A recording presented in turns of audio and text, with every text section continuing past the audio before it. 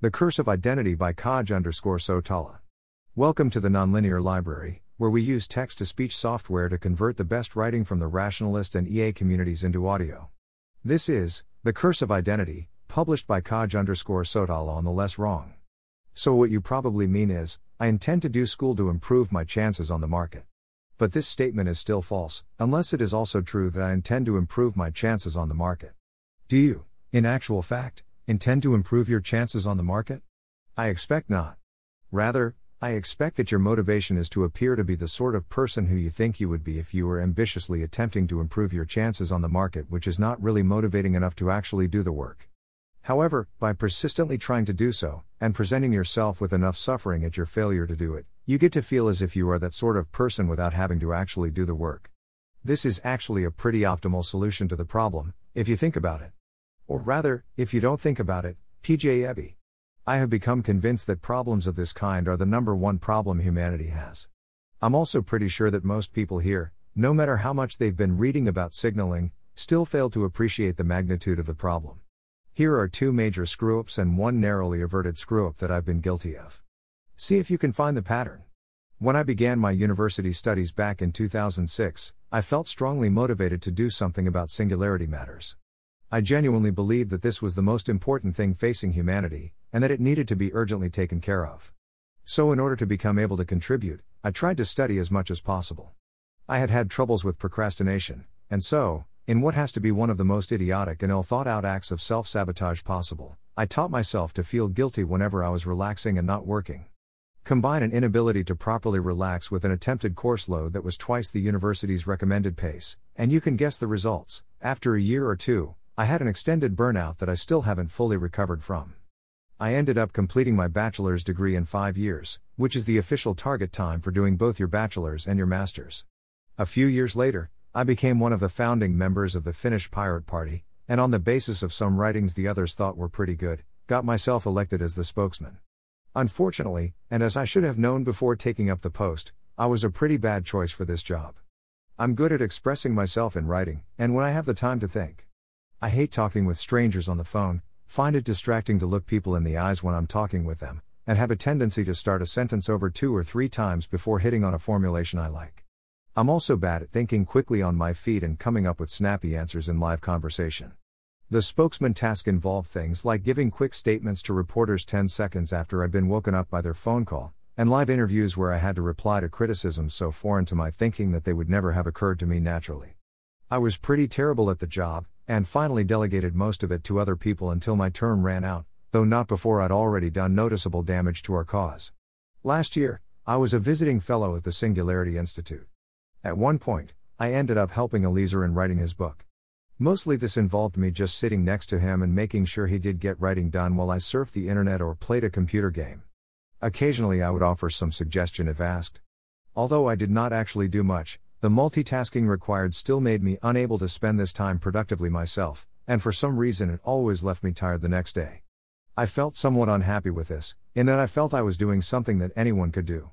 Eventually Anna Solomon pointed out to me that maybe this was something that I was more capable of doing than others, exactly because so many people would feel that anyone could do this and thus would prefer to do something else. It may not be immediately obvious, but all 3 examples have something in common. In each case, I thought I was working for a particular goal: become capable of doing useful singularity work, advance the cause of a political party, do useful singularity work. But as soon as I set that goal, my brain automatically and invisibly reinterpreted it as the goal of doing something that gave the impression of doing prestigious work for a cause, spending all my waking time working, being the spokesman of a political party, writing papers or doing something else few others could do. Prestigious work could also be translated as work that really convinces others that you are doing something valuable for a cause. We run on corrupted hardware, our minds are composed of many modules, and the modules that evolve to make us seem impressive and gather allies are also evolved to subvert the ones holding our conscious beliefs. Even when we believe that we are working on something that may ultimately determine the fate of humanity, our signaling modules may hijack our goals so as to optimize for persuading outsiders that we are working on the goal, instead of optimizing for achieving the goal. You can see this all the time, everywhere. Charity groups often have difficulty attracting people to do much needed but boring and unprestigious work, and even people who think they care about the cause may find it difficult to do such work. People may think that they're motivated to study because they want to increase their earnings, but then they don't actually achieve much in their studies. In reality, they might be only motivated to give the impression of being the kind of person who studies hard in order to increase their earnings, and looking like they work hard to study is enough to give this impression. Countless people intend to become a published author one day, but don't actually work to polish their writing to achieve this. They want to be writers, but they don't want to write. Self-help techniques may seem like really useful at first, but then the person loses the motivation to consistently use them, even if the techniques would help them achieve their goal. They don't actually want to achieve their goal, they just want to be seen working for the goal. Looking at various self-help techniques and trying out some for a couple of times can be enough to fulfill this goal. Not actually achieving it also lets people go buy more self-help books and therefore maintain that self-image. Likewise, some people try out lots of self-help techniques and think they're making great progress, or read Less Wrong and report it helping them with procrastination, when they aren't actually any better than before and don't have any objective ways of measuring their progress. Likewise, some people only keep talking about solving problems all day and seem smart for having endlessly analyzed them, but never actually do anything about them. Some people write posts like these and then comment on them, instead of solving their issues. People commit altruistic acts, and then act selfishly and inconsiderately later in the day, once they feel that they have been good enough that they've earned the right to be a little selfish.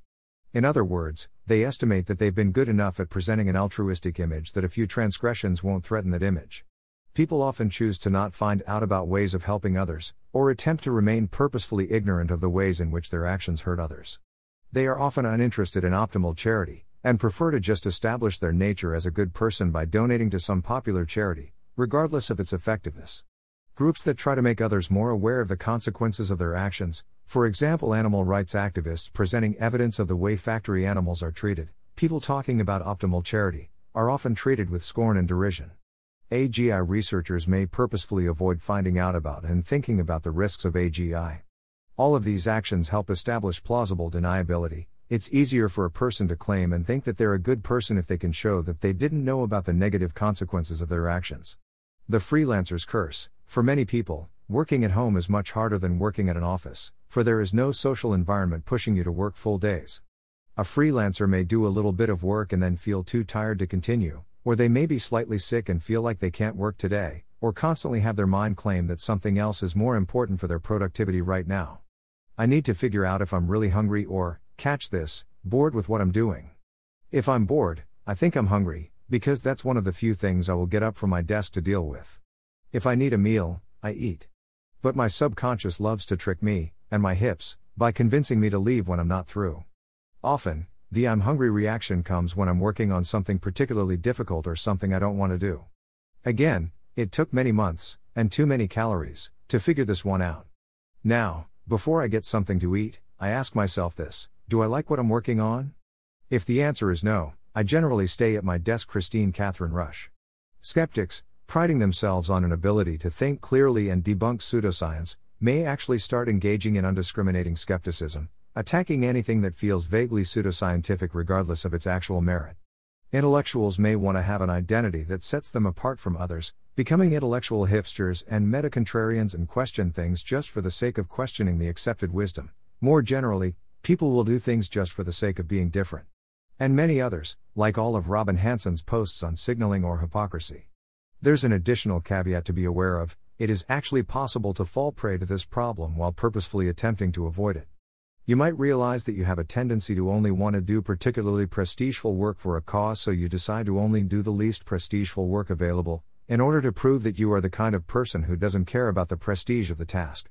You are still optimizing your actions on the basis of expected prestige and being able to tell yourself and outsiders an impressive story, not on the basis of your marginal impact. Thanks for listening. To help us out with the Nonlinear Library or to learn more, please visit nonlinear.org.